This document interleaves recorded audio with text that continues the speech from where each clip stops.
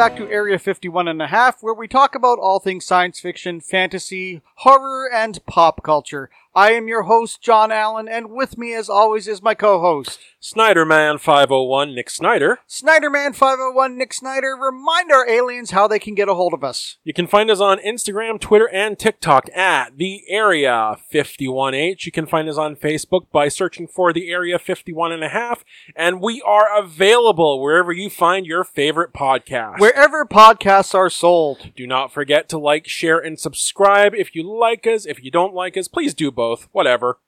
And if you don't like us, we don't want to hear about it. And John, just before we get started today, I do want to give a big shout out to my friend Sarah.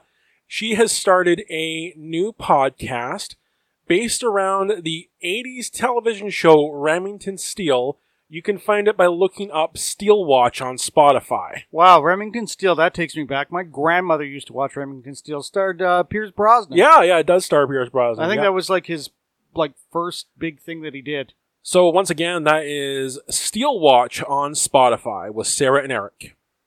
So Nick, there's something that's really just kind of ticking me off, and it has to do with the streaming services. Oh yeah. How they're going to now charge you more if you don't want commercials. Ugh. Yeah. Like, I'm already paying for you. I'm already paying you money. The whole premise of the whole streaming was not to be interrupted by commercials. I do not like having my movies or shows interrupted by commercials unless I'm basically watching broadcast television. Well, there's the thing, right? Like, you have this model that they have where you're paying and you don't have to see advertisements. But here's the thing.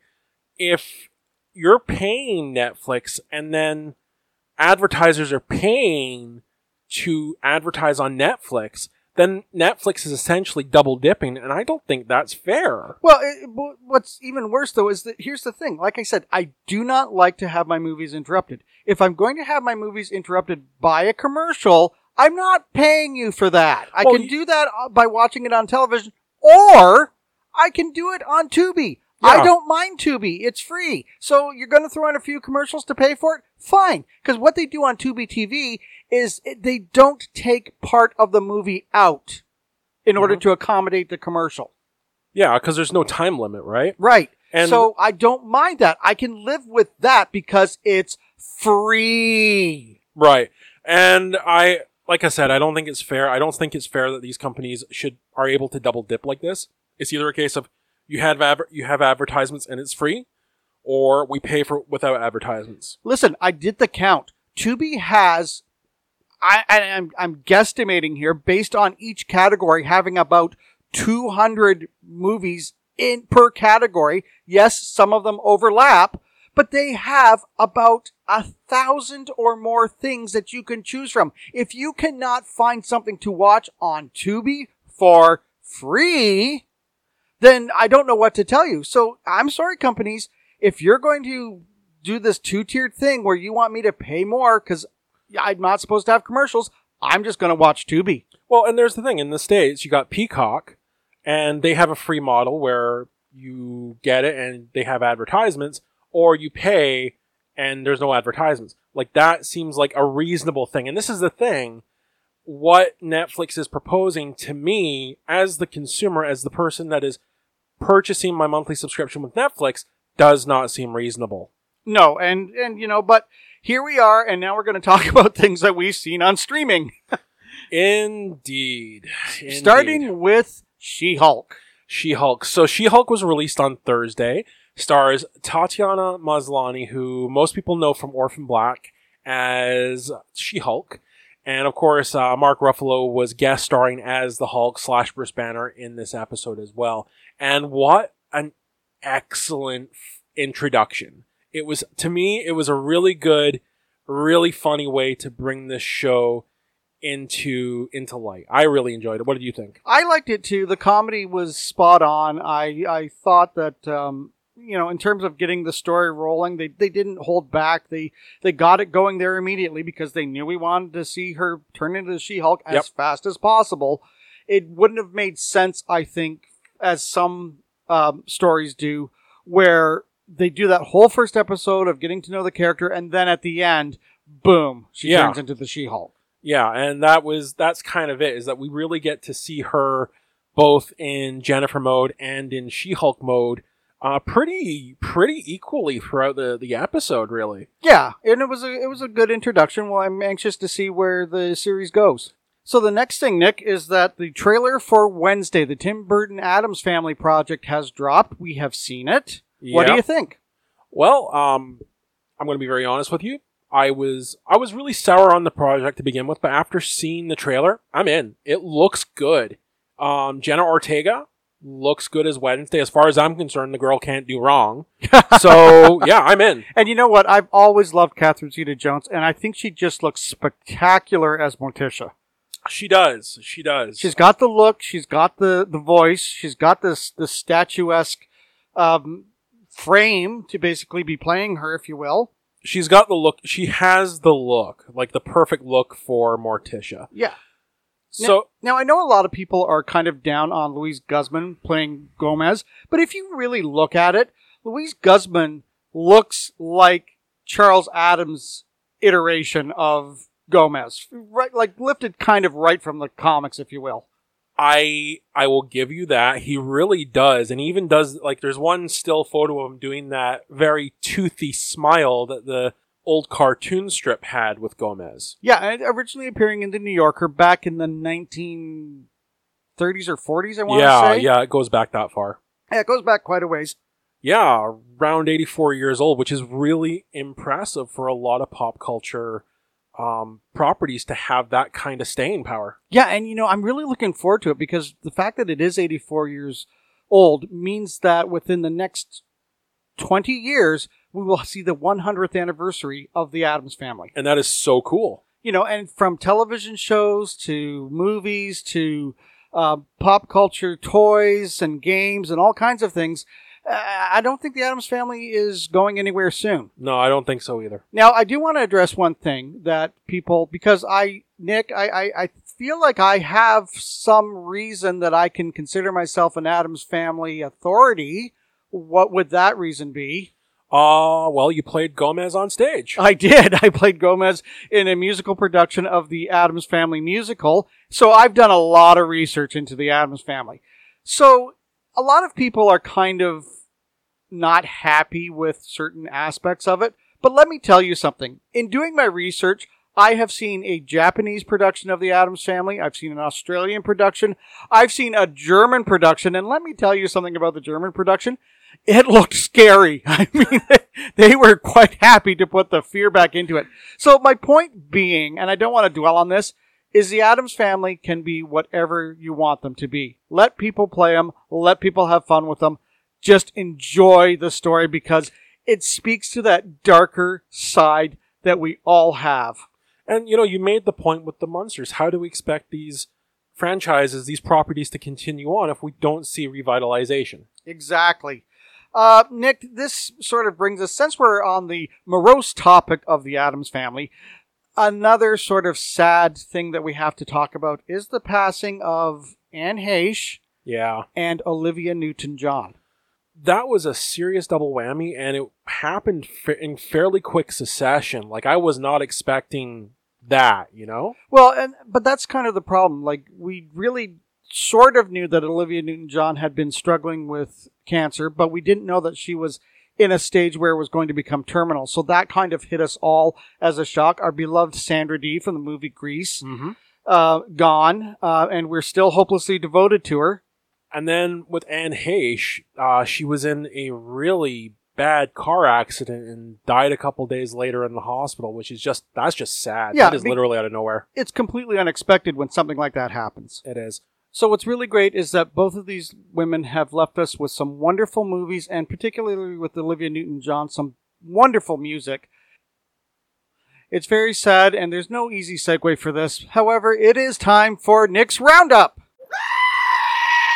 So we're going to start the roundup this week with a little bit of interesting video game news. There is a game coming out called Squirrel with a Gun. And John, do you want to know what the premise of this game is? Let me guess. Is it about a squirrel with a gun? It is indeed about a squirrel with a gun. So the idea is you play as a regular run-of-the-mill squirrel, the type of squirrel that you would see just in the park, except you have a gun and you can rob people. Everything I see of it reminds me, like the absurdity of it reminds me of the goat game. Oh yeah, I love that goat game. Goat Simulator? I love that game. But yeah, it looks ridiculous and funny, and I can't wait to play it. Dude, when you get that, you have to invite me over. We'll get junk food. I so want to play that. It looks so ridiculous. Now, John, we got an announcement earlier this week that there would be a new Saw movie coming out. Why? Ugh. Okay. I completely agree with your sentiment there. Honestly, Spiral was a disappointment. It was fine, but it was disappointing. And the series has just not been good since really the first one. The first one was spectacular because you had that really great twist ending that nobody saw coming. Oh, you're hilarious. But, and that's the thing, is the first one was very good. It had that twist ending. You didn't know, it was kind of a new, idea because you didn't know how this movie was going to go. It was fresh, it was new, it was brilliantly written, it was dark, it was something we hadn't seen before. But every single movie afterwards was just a rehash of the first one. Because it made so much money. Exactly. Is it possible that we're going to see something new and fresh from this new Saw movie? Maybe. But I'm not holding out hope. Now, is it a sequel? Is it a reboot? Oh, we have no idea. We have no idea. It's just been announced at this point. So they're just going to do a Saw movie. They are going to do a Saw movie. It might be a continuation of Spiral. I don't know, but we'll see what happens. All right. Here is a tag team you never expected. John, Britney Spears and Elton John are doing a duet together. And I find that really exciting. One, Britney Spears has had a rough decade, let's say. So seeing her return to music is kind of cool. And seeing her work with Elton John is fantastic because Elton John is just magical. You know, that's really kind of interesting because when Lady Gaga teamed up with Tony Bennett, that seemed really logical. When Dolly Parton and Kenny Rogers teamed up, that seemed logical. This seems like an episode of The Twilight Zone. I can kind of get what you're saying there, but at the end of the day, I mean, Elton John's going to do what Elton John wants to do. So. Well, yeah, I mean, he can at this point, yeah, right? Exactly. And finally, we're going to touch on some marriage news. Now, we don't normally cover that type of thing, but this is just something that we couldn't resist bringing up. Because it's funny. It is. So, Taylor Lautner, most people know him from the Twilight series. Shark Boy and Lava Girl. Of course, that as well. He's getting married. And hey, congratulations to him. Congratulations. And his girlfriend's name is, his fiance's name is also Taylor. Now, what's her last name? You have that? Taylor Dome. Taylor Dome. But she will be taking his last name, not even hyphenated, taking his last name, and they will both be Taylor Lautner. So, it basically, Taylor Lautner will then be married to Taylor Lautner. Yes. And you know what? Even if she hyphenated her name, that doesn't have a good sound to it because then it becomes Taylor Lautner Dome. Right? So it's like, two drag queens enter the Thunderdome and one exits. I don't know. It's just like... So, yeah, that's just a little bit of funny news that came up over the past couple of weeks. Again, congratulations to Taylor Lautner and the future Taylor Lautner. Yep, and the reason I said that, too, is because RuPaul's always saying that on RuPaul's Drag Race about two drag queens entering the Thunderdome. So. I got you. Oh, my gosh. I mean, marry who you want. You should. Names, what is a name? And, Rose by any other name would be just as sweet. But, I mean, Taylor Lautner and Taylor Lautner. Introducing the Taylor Lautners. It's mind-blowing. It's Double Taylor. Yeah, it's kind of mind-blowing. Nick, one thing I want to add. If you happen to have around $6,500, give or take, you can actually take a trip to Romania, and you're going to be touring in Romania, seeing all of the great things, Bron Castle, old Romanian villages, these places where Elvira's haunted hills were shot, and you will be going with Cassandra Peterson herself. Oh, that's amazing. Yeah, I just think and the director, of course, will be there as well, and they're going to do a Q&A, and you can get little parting gifts and whatever. She will not be going dressed as Elvira, of course. Of course not. But, I mean, look it up on Elvira's webpage if you happen to have that kind of money and are looking for a really interesting vacation. If I had it, I'd do it. And to our fans, if you want to send us that money, you can email us at... never mind. Yeah, never mind sending Nick the money. If you want to send me the money to basically trap Cassandra Peterson with me for 6 days, great. Anyway, Nick, I hate you. Oh, I know you hate me. Actually, this is what you get. No, actually, I don't hate you. I do not hate you because none of this is new to me. None of this is new to me. Unlike you with the Star Wars series, I have no illusions. This is not new. I noticed this. I didn't even have to watch the movie again. Just to bring our aliens up to speed, Nick, what is it that we are doing? Well, on the last episode, I got to rip apart the Star Wars prequels, and on this episode, you get to tear into the Halloween movies. Oh, but we don't get to, Nick. We challenged each other to, because you are always going on about how great Star Wars is, and I'm looking at those prequel trilogies going, okay, whatever. They are basically a dumpster fire.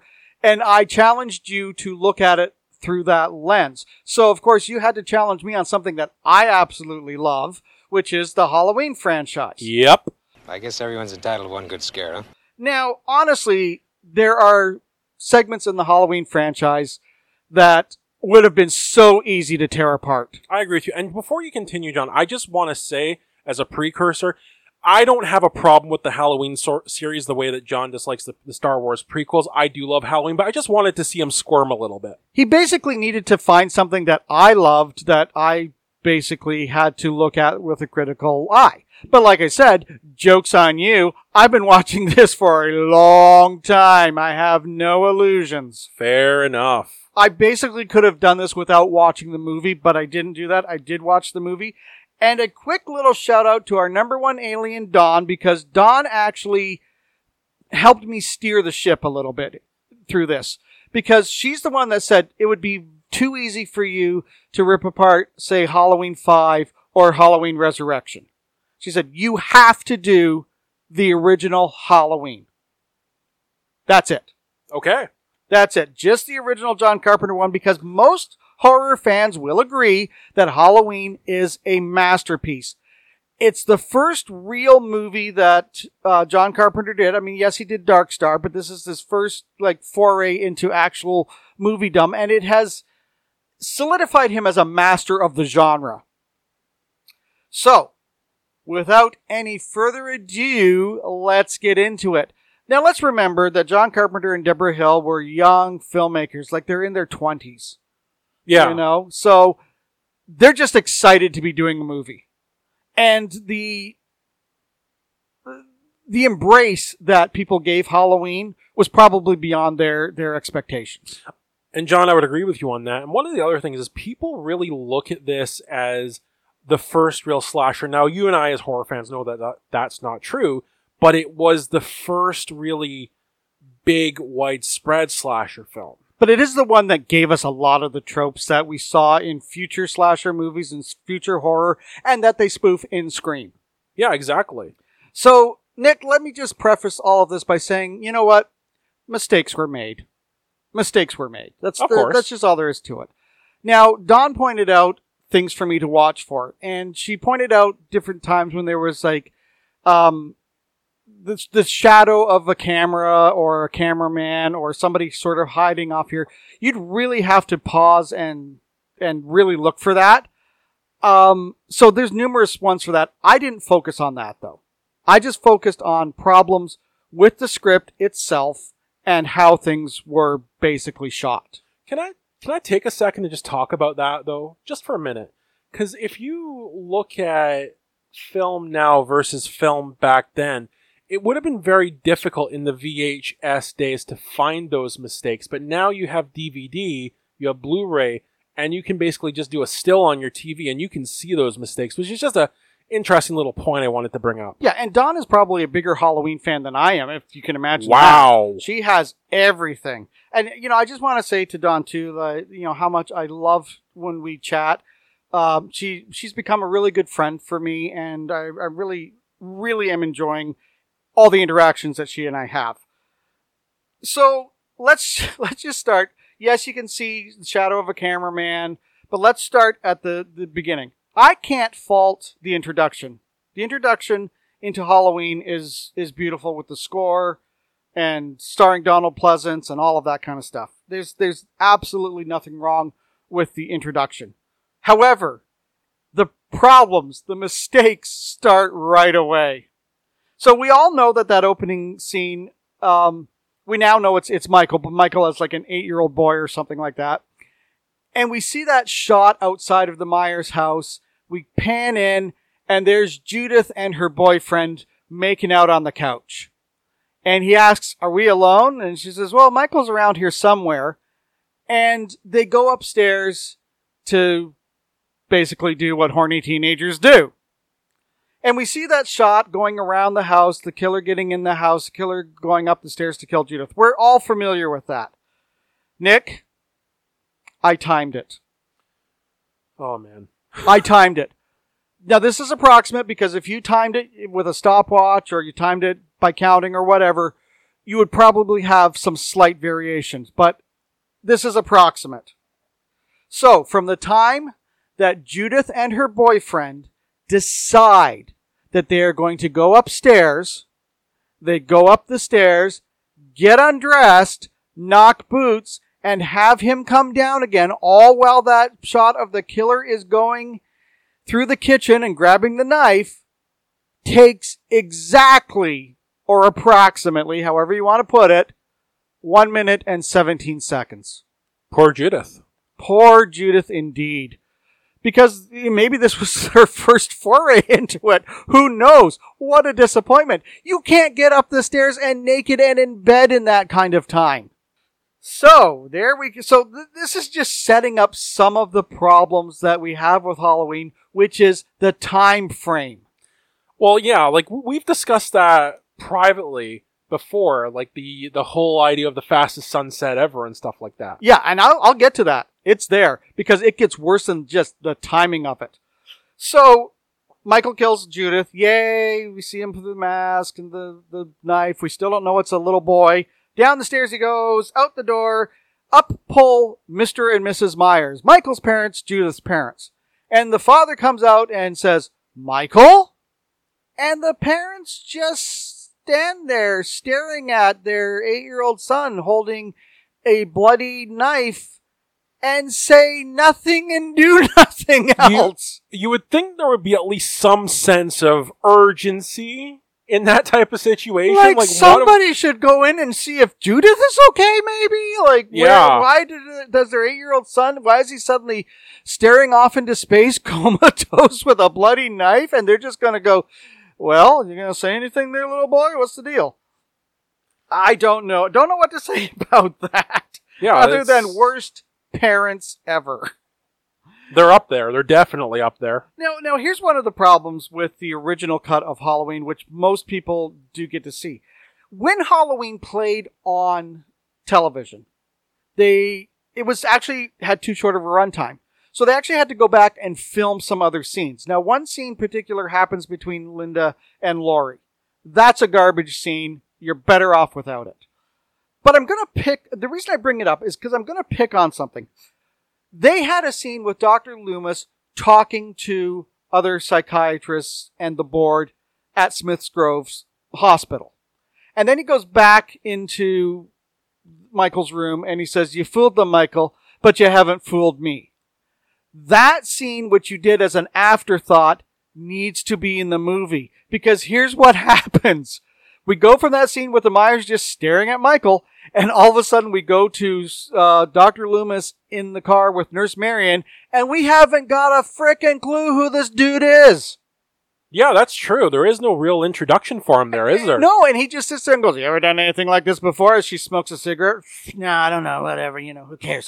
But there's nothing, and you're just left with going, who are these people now? Who are these people? Have Yeah. no clue. So it's a serious problem that the problem of putting it on national television fixed. Yeah. Yeah, you might say there's a script problem in the beginning, but yeah, you're right. That did fix that. That's a scene I've actually not seen before, though. The one for television. You have to get it on an extended cut. Oh, okay. You know, all right. And all right. it'll have you'll be able to watch it with the television scenes. Like I said, the scene between Laurie and Annie that was kind of added in there, just kind of give PJ Souls a little extra time, I guess, is garbage and not really worth having in there.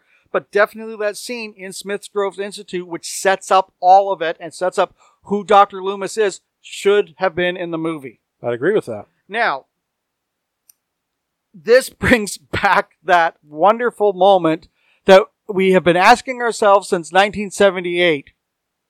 Who taught Michael how to drive? This has always been something I've laughed at with this movie. Again, I love the first Halloween movie. I love them in general. But this has always been it. Who taught him how to drive? And don't they actually ask that in the movie? Well, they don't ask it. I mean, the scene after Michael escapes, they talk about it, where he says, well, he can't drive a car, and Loomis says, well, he was doing very well last night. Right. That's it. So, I mean, who taught Michael how to drive? At this point, we're not looking into the future for any of the sequels that might kind of answer that, because you could sort of make the argument that Dr. Quinn taught him how to drive, or something like that. I suppose. But that gets into theory. Yeah. So we have no idea who taught Michael how to drive, but he did very well last night. But when he breaks into the car with Nurse Mary, you can see the wrench in the stuntman's hand. Yeah, you can. And they try to fog it out, but, it's like, oh, okay, so Michael's maybe not as strong as we think he is. There's a wrench, and that's how he's breaking the window. They did the best they could to cover that. That's my defense on that. But, I mean, if you're watching these things and you're not watching for these things, you're not necessarily going to see it. Well, exactly. And at the end of the day, I mean, what type of budget were we dealing with? I mean, something like that is actually a really ingenious way of pulling off a stunt like that. And, when we talk about that extended scene that is so necessary to set up Dr. Loomis, it sets up his line very, very well, where Michael has stolen the car, Marion's on the ground, he says, are you okay? She says, yes, I'm fine. And then he says, he's gone from here, the evil is gone. He's gone from here. The evil is gone. That line makes no sense without that extended scene. Yeah, it just seems like he's a stark raving mad lunatic, and I mean Loomis, not Michael. Yeah, exactly. It just doesn't fit without that. So, let's get into it. Michael's now escaped. Yay! I know that we're dealing with global warming and climate change and all of that. We weren't really thinking about that back in 1978, let me tell you. So it's a particularly late tree-turning color October in Illinois, as all the trees are full of green leaves.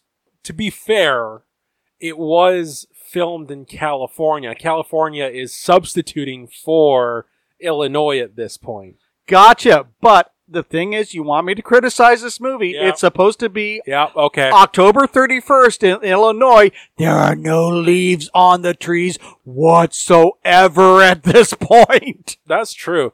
And it is interesting watching even Halloween against any of the other Halloween movies, because all the other Halloween movies do look like Halloween. You watch it against something like Trick or Treat, even Hocus Pocus. Those all look like they take place in Halloween. Yeah. Now, they did a good job in the fact that they threw some leaves, they imported some leaves somewhere, and they had leaves falling to give you that idea. But it's just those wide shots of all these trees that are just like not turned in color and just full of green leaves. It's like, wow, what a particularly sad and warm time for Illinois that their leaves don't turn until, I don't know, the homecoming dance on November 1st. They had like a huge heat wave that summer. I guess so. Or that fall. Now, Laurie, when we're first introduced to Laurie, she's leaving her house, and her dad is, of Strode Realty, Laurie Strode Realty, asks her to drop the keys off at the Myers house because he has people going to the house at 10:30 to go through the house and look at it. Right. Nick, where's Michael at this point? Oh, geez. Is it? He's probably still outside of. No. No. No. Where is he at this point? He's in the house. Oh, he is in the house at this point. He is in the house. So there are people who are going to look at the Myers house at 10:30. And did Michael go out for a coffee and donut or something? I don't know. I guess the assumption is that he started following Lori all of that time. I guess. But we don't really see that. We see him come out and he's watching her walk away. He has no idea where he's going. So I guess we're just left with the assumption that he followed her. Now that would be okay if he wasn't using the car that he doesn't know how to drive. Yeah, he gets a really good handle on that thing really quickly, doesn't he? Oh, and Lori, just as I mentioned the leaves, Lori passes a beautiful yellow rose bush that is in full bloom on October 31st. So now we're going to jump in time. Woohoo! Wow, real fast. It's now the afternoon. The kids just left for school, but it's now sometime in the afternoon. Right. And, now, thinking about it, movies will move forward in time. Yes, but there's usually something that allows us to understand there's a jump forward in time. Yeah. There isn't. Okay? Lori's English teacher clearly is not enthused about her job. That is the most boring ass voice I have ever heard. And I think was it Deborah Hill that voiced her? I have no idea. I don't know that little bit of trivia. I'm not sure on that, but I mean, it's like, wow, if I had a teacher like that, I probably would have failed. This just reminds me of Bueller. Yes, yes, it does. Good old Ben Stein. So when Lori first sees Michael out the window of her classroom, Michael is wearing the mask. He's got the shape mask all right. Yeah. He's got it already. So I want you to bear in mind, when did he get it? We're going to get to this a little bit later. When did he get the mask? So if I sound a little flustered, it's because the timing of this does your head in. When you really start and think about how the time of it all works, it just gives you a headache. Because nobody in Haddonfield notices a Smith Grove hospital car just roaming the streets. I mean, there could be reasons for it roaming the streets. I don't know what those would be, but yeah, that is... I'm asking you to remember this. This isn't a huge critical point. I'm just asking you to remember it because it's going to come into play later. So, we jump over from Lori's school. It's creepy. She's seeing the shape out there. To Tommy's school, where it's now 3 or 3:30, because that's about when kids get out of school. Yeah. Where did Tommy get the damn pumpkin from? He's leaving school with this big-ass pumpkin. Where did he get it from? He didn't take it to school with him. We saw that earlier when he meets Lori on the way to the Myers house. Where did he get the pumpkin from? I know it's a small point, but you have to ask yourself. All the other kids are just leaving in their costumes. They're having a good time. But Tommy, he decided to honk the classroom pumpkin. It really does seem like that, doesn't it? You'd think the teacher who paid for it would have taken it with him or her. Yeah. Or maybe she gave it to Tommy. I don't know. But it's just a question that popped into my mind. Where did he get the pumpkin from? And that is a fair question. It is little things like that kind of break the movie. Right. So, we assume Michael followed Lori to the high school. I guess I can say that Haddonfield's so small that they have a high school and they have a public school. So Michael would know where the public school is. But why is he so interested in Tommy at this point? That is never a point that's brought up at all. Yeah, it doesn't make any sense that he would be interested in really any of them, to be honest with you. I get it from an atmosphere building standpoint. I understand that. But from a story standpoint, you're right. It doesn't make a lick of sense. So we now see that it is about 3 or 3:30, which begs the question, how far is Smith Grove from Haddonfield? Because now we're going back to Dr. Loomis. Yeah. Dr. Loomis discovers the tow truck that has the dead tow truck driver and where Michael got his coveralls from. Right. We can assume that. We know that. That's not a problem. But it's 3 or 3:30 at that point. Right. Now, Dr. Loomis was on the phone to somebody warning them. I assume it would be Sheriff Brackett and the police. That makes sense. And yet later on, when he meets Sheriff Brackett says, I don't know what you're talking about. You know, I've never noticed that before. Yeah. I never really, yeah. It's kind of interesting. So, the thing is, Michael's driving a car. How did he get the tow truck driver from Phelps' garage? Did he run him off the road? Did he fake that his car had broken down? Did the car break down? Because there's a phone booth right there. Did Michael break his silence and say, hey, I need a tow truck. Bring some guy about the same size as me so I can get some coveralls. Oh, you know what you just reminded me of? The scene from, I think it's Return of the Living Dead, where the zombies, like, bring more cops and then just keep eating the cops as they come in.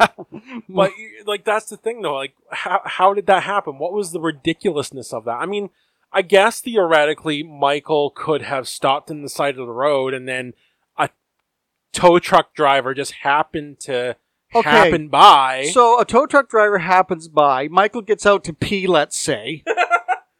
He's wearing his ever so haute couture garment from the mental hospital. You really think the tow truck driver's gonna stop for that? Tow truck driver's gonna be like, and I've had enough of this. I'm out.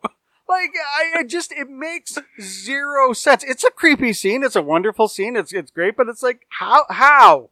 Yeah. How? And there's a lot of how, when, why. I don't understand when you really stop and analyze the movie instead of actually just sitting back and enjoying it. So right now, my main takeaway so far is that Halloween suffers from a rampant case of it's in the scriptitis. It does. And I think it also suffers from, we're young filmmakers. We got Donald Pleasance in our movie. This would be neat if we did this itis. Yeah. So, carrying on. How did Michael know where the girls were walking when he was driving in the opposite direction? You remember that wonderful moment where the three girls are walking? There's Annie, there's Linda, there's Laurie. Yeah. Laurie is feeling like, something's off today. I'm not sure what it is. She's a shy girl. She's a nice girl, whatever. Linda and Annie are chirping at each other as they do. And he drives by, and he's driving by at a pretty good pace, and he yells out, hey, jerk, speed kills, and he slams on the brakes. Michael is driving the opposite direction to which the girls are walking. Yep. Yet somehow he knows to get around them and in front of them because they're not crossing the street or anything, which they do, by the way. So he knows exactly where they are going so he can get ahead of them and hide in the bush. Right. So he's clairvoyant, I guess. Oh, you're actually killing this for me. So we can assume that Michael is following Laurie, but even still, how? How? And not only that, this is another problem, which we'll get to later. This is what I mean. It goes back and forth, because the bushes that Michael is hiding in happens to be the next door neighbor of the Bracketts. Right. So it's interesting because Sheriff Brackett comes home. Uh-huh. And that we get that wonderful, hey, it's Halloween, everyone's entitled to a good scare. He's done for the day, one would assume. Okay? Like he had his shift, 7 to 3, whatever. Yeah. He's done for the day. Keep that in mind, faithful aliens, because this is really hard to make sense of because it goes back and forth, round and round and round we go. It's like bobbing for apples. So Michael then sort of disappears and Laura's like, okay, the dude was hiding in the bushes. I'm a little creeped out, whatever. She goes into her room. She goes upstairs and Michael is in the neighbor's backyard as it comes to find out. It looks like her backyard, but the neighbor's backyard. So this speaks again to Michael Myers is clairvoyant. How does he know which room is hers to stare at? That's actually a really good question. Like, is he just in the backyard staring at windows until she notices him? Just random windows? Yeah, and apparently in Haddonfield they start trick or treating at like 4:00 in the afternoon. Yeah. Yeah. Like, Okay. They start really damn early there because Laurie sees these trick or treaters, and it's like, do they start trick or treating really early in Haddonfield, or is it pretty bright? And here's the thing. Remember, I said about Tommy, right? Right. And Tommy is.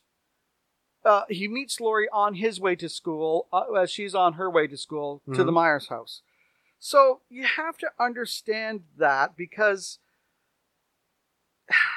Tommy's house can't be that far away. No, I wouldn't think so. So why is Annie picking them up?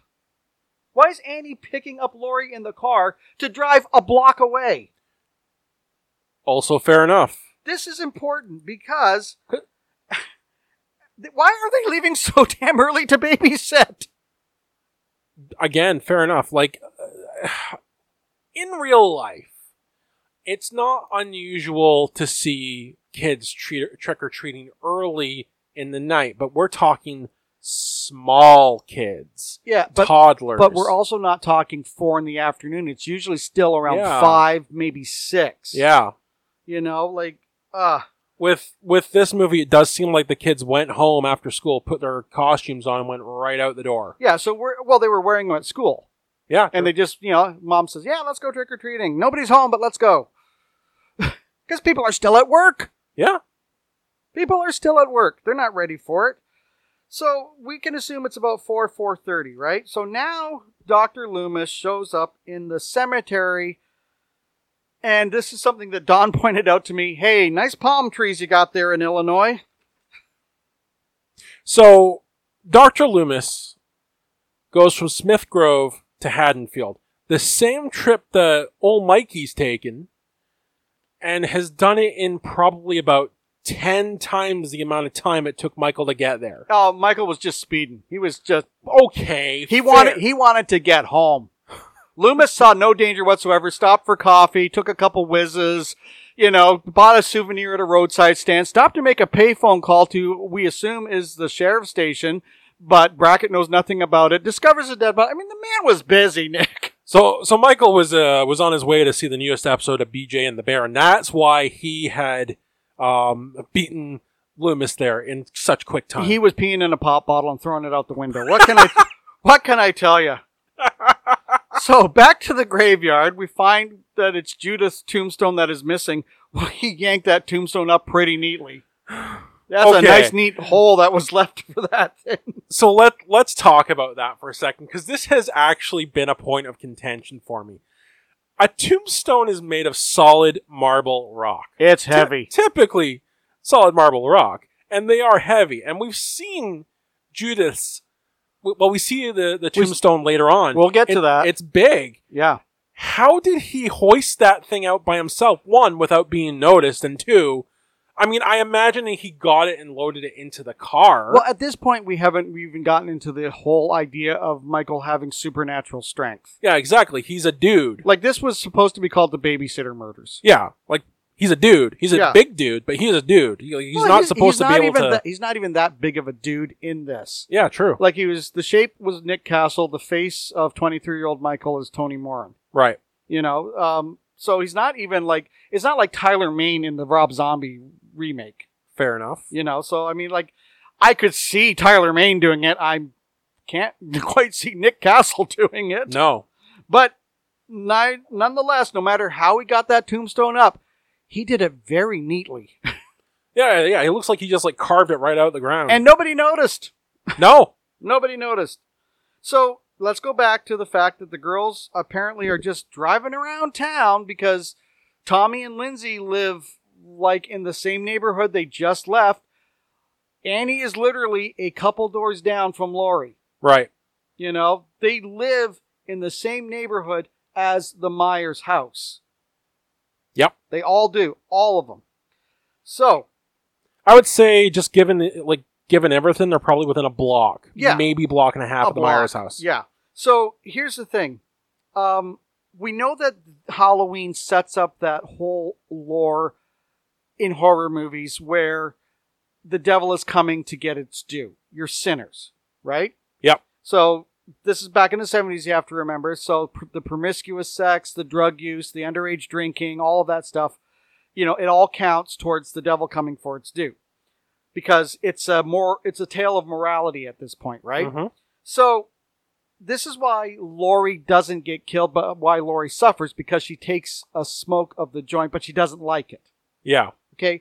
I'm just bringing that up just as a neat little aside. So we all know that they see Sheriff Brackett, who has already home from work, but whatever. And she says, oh my God, get rid of this. Assuming it's pot. Could have been a cigarette, but assuming it's pot. So Sheriff Brackett clearly has no sense of smell. Yep. Either that or he's like, yeah, kids, I'm the sheriff. I'm not going to arrest my own daughter. Not going to arrest her cute and the right light friend. I don't get it. I don't get why he wouldn't be something on his face, something on Charles Cypher's face that went, okay, you're not getting away with this, but I got bigger fish to fry because this hardware store has been broken into. Well, the two most likely things here is that Sheriff Brackett, well, actually three most likely things. As you said, he's not going to arrest his daughter and his daughter's friend. Or he had a really early onset case of COVID, or the most likely culprit is John Carpenter's like, yeah, we're trying to make a movie real quick here, so we don't have time for you to react to this. So go. Nick, you're giving it more thought than I think they gave it. Fair. I don't think that was even part of it. So COVID then. So again, Sheriff Brackett went home. Assumably he's done for the day. Or maybe he's taken, someone will argue with me, don't come for me, this is the challenge. Maybe he went home on his break to check on Annie because she's coming home. But for whatever reason, he's home. It's important to understand this because just how long has that alarm been going off at the hardware store? Because Michael, you will remember, has the shape mask earlier in the afternoon. So that alarm, going by what we know, that alarm has been going for at a minimum, a very minimum, 3 hours. No, it hasn't. No, it hasn't, because the hardware store would have been open. But this is my point. Earlier on, in the middle of the afternoon, in the school, Laurie sees Michael with the shape mask. Yes. Which means he already has it. Yep. The hardware store would have closed around 5 o'clock. It's still pretty bright out for 5 o'clock, folks. And what does Sheriff Brackett tell us? It was kids. Oh, there's my old man saying it's kids again. Well, they only took some masks and a rope. What would you say? Well, in order for the hardware store to have been broken into, it had to have been closed. This is a weekday. It's probably Friday because, the homecoming dance is the next day and people are going off partying or whatever, right? So we can assume that this particular Halloween takes place on a Friday night. Yeah. So the hardware store would close around 5 o'clock. So in order for it to be broken into, it would have to be closed. Michael already has the mask. This is a mess. This is actually messy. It is messy. Of course it's messy. So, now we're getting into the fastest sunset in America. It's really bright when Dr. Loomis first meets Sheriff Brackett outside that hardware store. And Michael drives behind him and he doesn't notice him. Great. I'll buy that. But the sun starts setting as Laurie and Annie are driving around to where, I don't know, because their babysitting gigs are a block away from where they live. And it gets dark. Just boom, dark. Yeah. It's like, there's this comic that I used to read called Bone. And it's about little cartoon skeletons. Now, they're in the first issues, they're telling Bone about how winter comes really quickly. And at the end of the issue, Bone just sits down at a tree and is like, man, when does winter come? And then just a giant blanket of snow falls from the sky and hits the ground. and then it's winter. And I feel like that's how nightfall happens in Haddonfield. It does. We see that. And again, like, these girls are just driving around aimlessly because, they could walk to where they have to babysit, so I don't really get it. I mean, gas was cheap back then, so... Yeah, it really was. So they pull up a block from where they left. Lindsay, the parent, you have to listen to the dialogue very closely because it's kind of that muffled dialogue, it's throwaway lines, it's whatever, right? Not that important. But the father says to make sure Lindsay's in bed by 9 o'clock. Again, important to the timing. So if Lindsay's supposed to be in bed by 9, and this is before they changed the time, so it got darker earlier, it was probably around 6 o'clock, things started getting dark back then, I'm trying to remember. So we will assume that the parents are leaving at about 6:30 or 7 o'clock. So why are Lindsay and Tommy now out trick-or-treating? And who took them at 4:30, I guess? Fair. It's just like, it's like worst parents ever. It's like, yeah, we're going out to have fun and we're going to leave you with the worst babysitter ever and you don't get to go trick-or-treating. It really does seem like that. It does seem like that, yeah. Ugh. So I'm skipping ahead here a little bit. We now flash back to the Myers house. Right. So, Dr. Loomis and Sheriff Brackett go into the Myers house. And we find the dead dog. We don't see the dead dog because the budget wasn't there. We blew it on Donald Pleasance. They make reference to the dead dog in the Myers house. And Loomis says he must have gotten hungry. Whatever. Don't knock it till you try it. So we got the dead dog in the Myers house, and it's still warm. I'm sorry, didn't you just have us buy into the fact that Michael has been following these girls, driving around? That dog would not be warm. No. Michael did not just kill that dog. Yeah. And obviously he didn't kill it, prior to 10:30 in the morning. I guess people went through with the real estate agent and found nothing. So, the dead dog comes with the house. Yes, free of charge. It's factored into the price. Yeah, so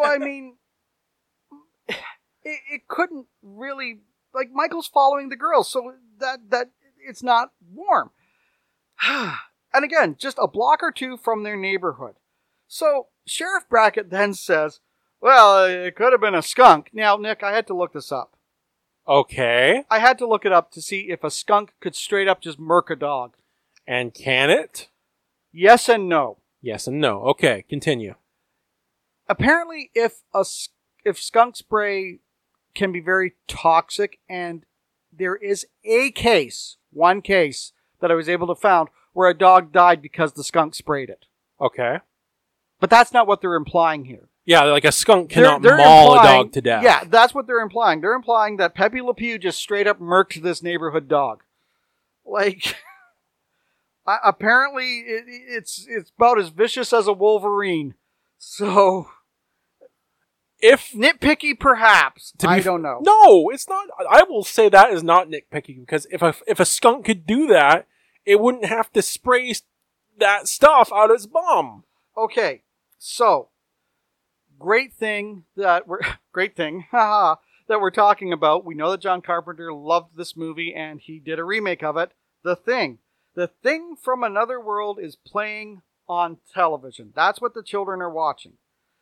We can assume that it's about 8 p.m. when The Thing comes on. This goes back to proving that Annie Brackett is the worst babysitter ever. Because didn't her dad just say that Lindsay had to be in bed by 9 o'clock? Yeah, he did. Right. So let's assume that The Thing starts at 8 o'clock. Right. All right. I looked up the running time of The Thing. It's an hour 27. Right. It's playing on television. There's commercials. Now, I'm not the best at math, Nick, but that puts this thing at 9:30 or more. Probably, yeah. So Annie's just like, yeah, I don't care what your dad said, stay up. Who gives a crap? Yep. And then, of course, she's just going to abandon her charge so she can go have sex with her boyfriend. She really is the worst babysitter. Yeah, like I mean, like Lori brings a pumpkin to carve into a jack-o'-lantern with Tommy, and she's got all kinds of great rapport with them. And she's like, Lindsay, watch whatever horror movies on TV. I don't give a crap what you do. Right? At least she's making her some popcorn. So I mean, well, that is nice of her. Yeah, she spills everything on her, which means that she has to wash her clothes. Which brings me to my point. Who has a tiny house in their backyard just to do laundry? Well, apparently Lindsay's parents. Like, it's the weirdest thing ever. Wait, is she watching them? Yeah, they're watching. She's watching Lindsay at Lindsay's place, right? Yeah, okay. She's at the Wallace's house. So apparently Mrs. Wallace likes to yank all the clothes out to the backyard tiny house to do the washing. There's no basement in this house to put the washer and dryer? Well, let's talk about that for a second. So again, we can go back to the fact that it's California. We know that. But here's the thing. If we're trying to make this look like Illinois, it snows in Illinois. Yes, that's my point. Very much. That is my point. It is supposed to be in Illinois. You're right. I could see it in California. But even then, why would you want to make yourself have extra work of yanking all the laundry out to another house? Yeah. I don't know. I mean, it's there for convenience. It's there for no reason. It's there just so that we can have Annie get stuck in there and Michael kind of stalk around her, I guess. It's in the script. It's in the script. So, on that point, I thought, well, maybe this is part of the garage, but the garage isn't even attached to the house. That would make sense if the garage was attached to the house. Yeah. But it's not. So, even if it's part of the garage, it still makes no sense to me. But what also doesn't make any sense to me is Annie pulls her car up and she parks it in this one-car garage. Her car is in this one-car garage. Where was the Wallace's car? Fair. Their car would have been in the garage. Annie would have had to park on the street. Yeah. Ugh. So, I mean, it's the devil's in the details. It's just stuff like that. It just, as an actor, as a director, as whatever, it bothers me. Well, as a storyteller and as someone who is detail-oriented, it's difficult. Now, Nick, this one I cringe to even bring up. Okay. I cringe at it. Cringe away. What's going on? I suppose this gets back to the credence of the devil coming for his due. Linda and Bob straight up deserve to be murked. This is a problematic line. I know it's supposed to be a joke. I know it's supposed to be dark. I know it's supposed to set up the fact that you don't mind Bob getting killed. I know exactly what the line you're talking about. I'm not going to mention the line. Aliens, go watch the movie. Once you get to this part, you'll know the line we're talking about if you already don't know it. But, I mean, I know the 70s were a different time. I lived in them. This is straight up some dark stuff that shouldn't be in there. And I realize I'm looking at it from a 2022 lens. Well... But even back then, man. I mean, here's the thing. Was it meant to be a throwaway joke, or is this character actually being painted as a POS? I don't know. It's kind of a throwaway joke, but the fact of the matter is that he does it very sarcastically, so I'm sure it's meant to be a throwaway joke, but it still makes him a really lousy person for saying the joke in the first place. A complete dirtbag. Yeah, and Linda is no better because she's like, totally. Oh. And then they go off underage drinking beer and making out and having sex in somebody else's house. In somebody else's bed. In the Wallace's bed. Yeah. And Annie's not even there, so they basically broke into the Wallace's house to have sex. It sounds about right. Sounds like an Illinois thing to me. Which makes me wonder because Linda's line is, Lindsay's gone for the night. Yeah. So apparently the Wallaces are too. Seems that way, was yeah. Annie doing like an overnight babysit? Because cha-ching. Yeah. You know, that's really never brought up. But so let's get to the second fastest sex in the world. And it's really kind of campy and corny, kind of watching how they romp together in the sack. does not take a long time, let me tell you. So Bob is clearly a marksman. He has no problem getting in, and not one problem. And then Linda has the line, fantastic. I can tell you, Nick, in my 53 years on the planet, if I had ever given any of my ex-girlfriends a time in the sack like that, they would not have responded with fantastic. Probably would more like get out. Just leave. So, of course, now we're getting into one of the classic scenes that I'm going to ruin for all of you. Oh, no. The classic scene where Bob discovers Michael Myers. And Michael Myers chokes him against the wall or the door of the pantry. It's so dark, it's kind of hard to tell. I think it's the door of the pantry, honestly. Yeah. And he lifts him up, and he takes that big butcher knife, and he stabs him in the chest with that big butcher knife, and leaves him hanging there, changing his name from Bob to Art. Now, here's the thing, Nick. I'm watching this. I'm seeing half the knife sticking out of his chest. Now, I worked in home healthcare, but I'm not a doctor. I didn't really fully study anatomy. What's actually holding Bob up? Because that knife did not go through Bob into the wood. I think the inference, John, is that the knife is holding him up, but you are right. That knife would not, even if it went through him into the wood. It's impossible. No, it would have to be like a machete before it starts holding him up. And that's Jason's gig. It is. Now, that has always been a problem for me as well, because you notice that. You notice the butcher knife is not all the way in, for lack of a better term, and it looks hokey and it looks kind of phony. Yeah. But it's great. I still love the scene. It's great. So, now he goes up in that other classic scene where Michael is wearing the sheet and he's got Bob's glasses on his face. And he chokes Linda. And he chokes Linda with a telephone cord. Yeah. Nick, I know why Hollywood does this. I absolutely know why they do this. If Linda is being choked out by a telephone cord like that, she can't breathe. She can't utter a sound. Right. And what we get is a throwback to her and Bob in the sack just moments before. Yeah, making gurgling, moaning noises. Yeah. Yeah. And they are campy as all get up. Yeah, I know. I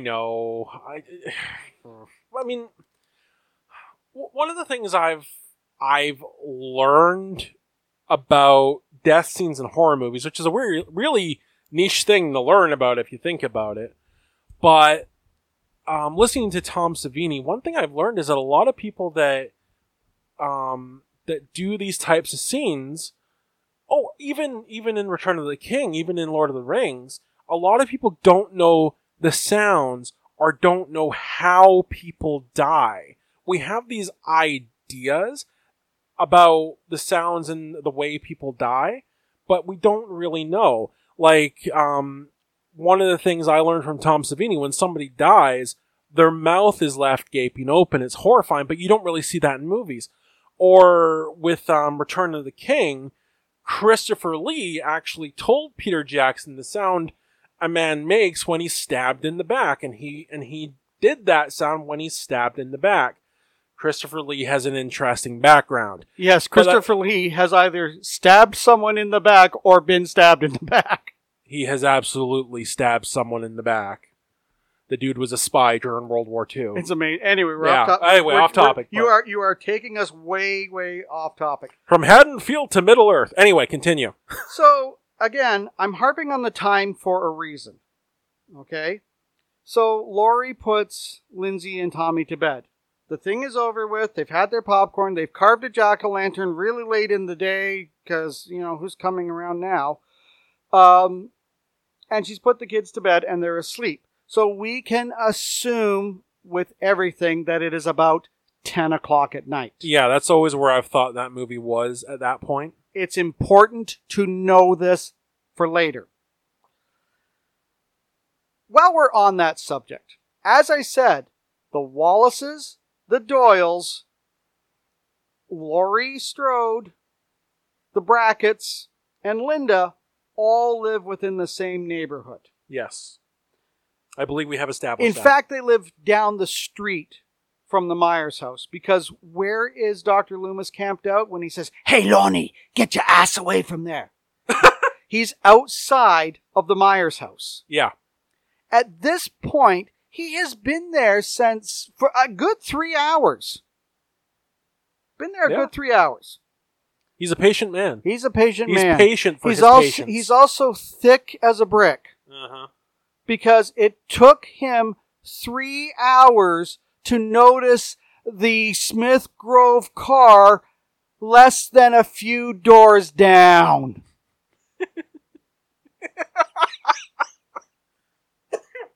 Less than a block away. And he goes off looking for Michael. So now we get into that wonderful tableau. This is where it starts to get a little bit harder to criticize the movie, because we're getting into the third act, which is really quite spectacular. So Laurie is wondering what's going on. Now, here's just a sidebar, which actually makes the new trilogy work so well as a direct sequel from this movie. Right. If Laurie had stayed in the Doyle's house, she never would have encountered Michael, because he was just camping out there in the Wallace's house. Yeah.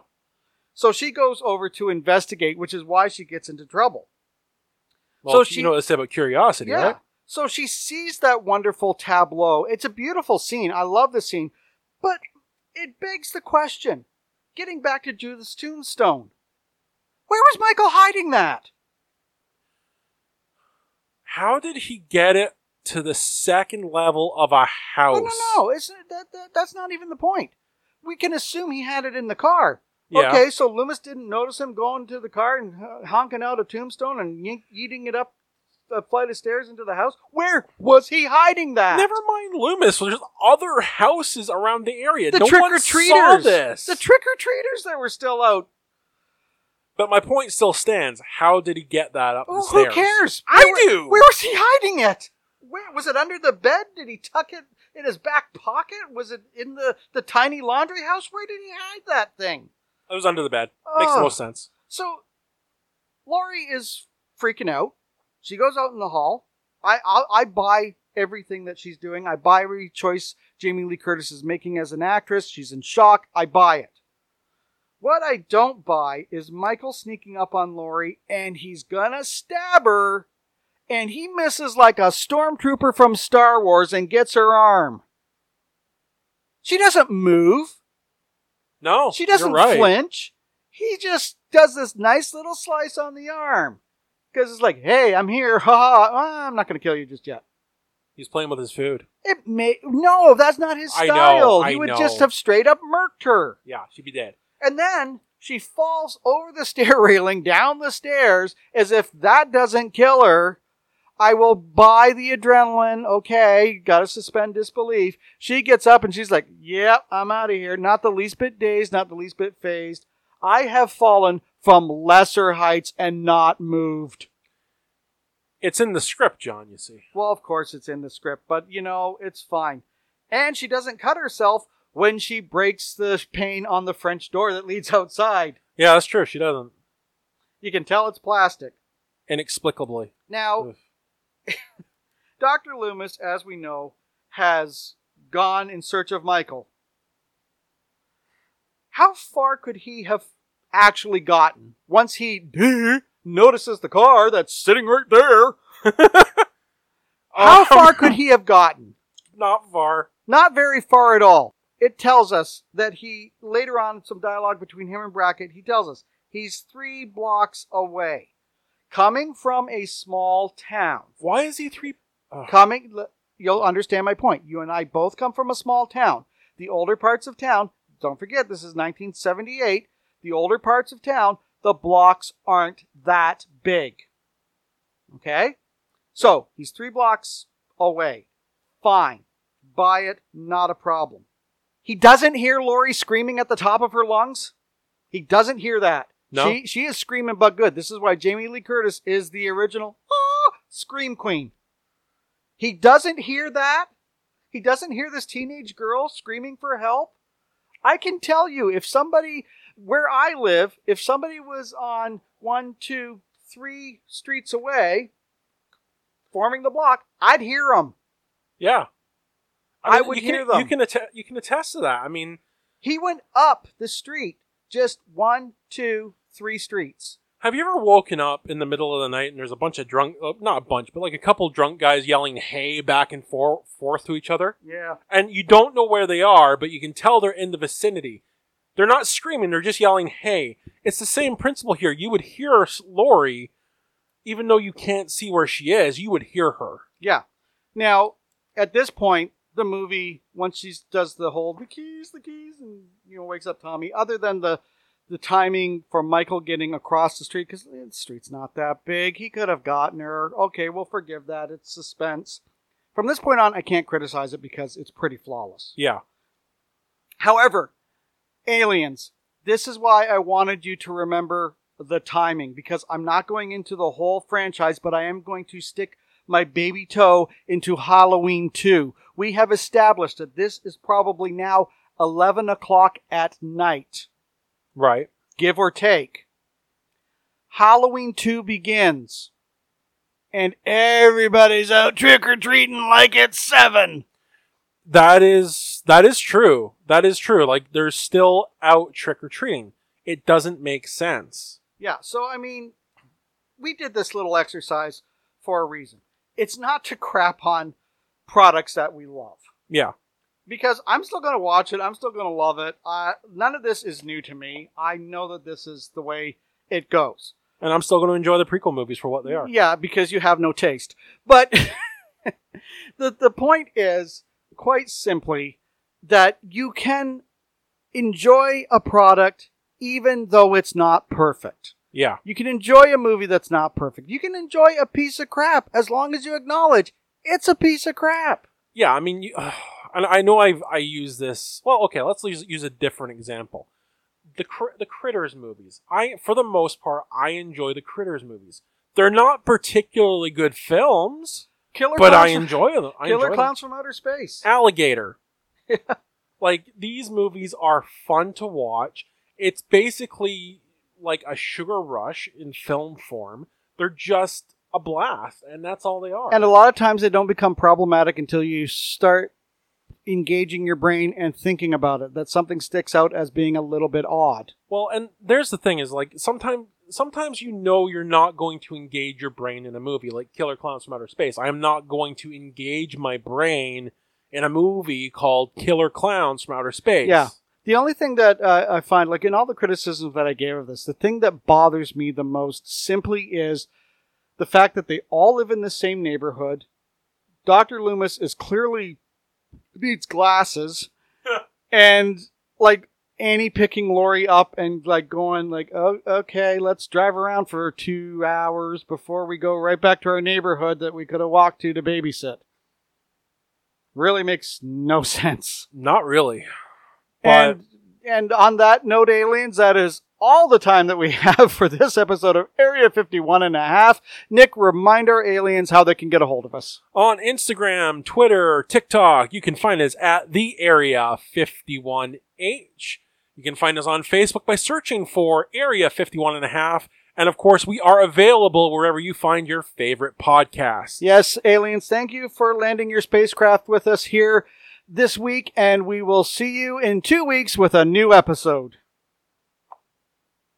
It's just, why does everything have to be so problematic? I know. The stuff that you love. No, and it does get problematic, especially when it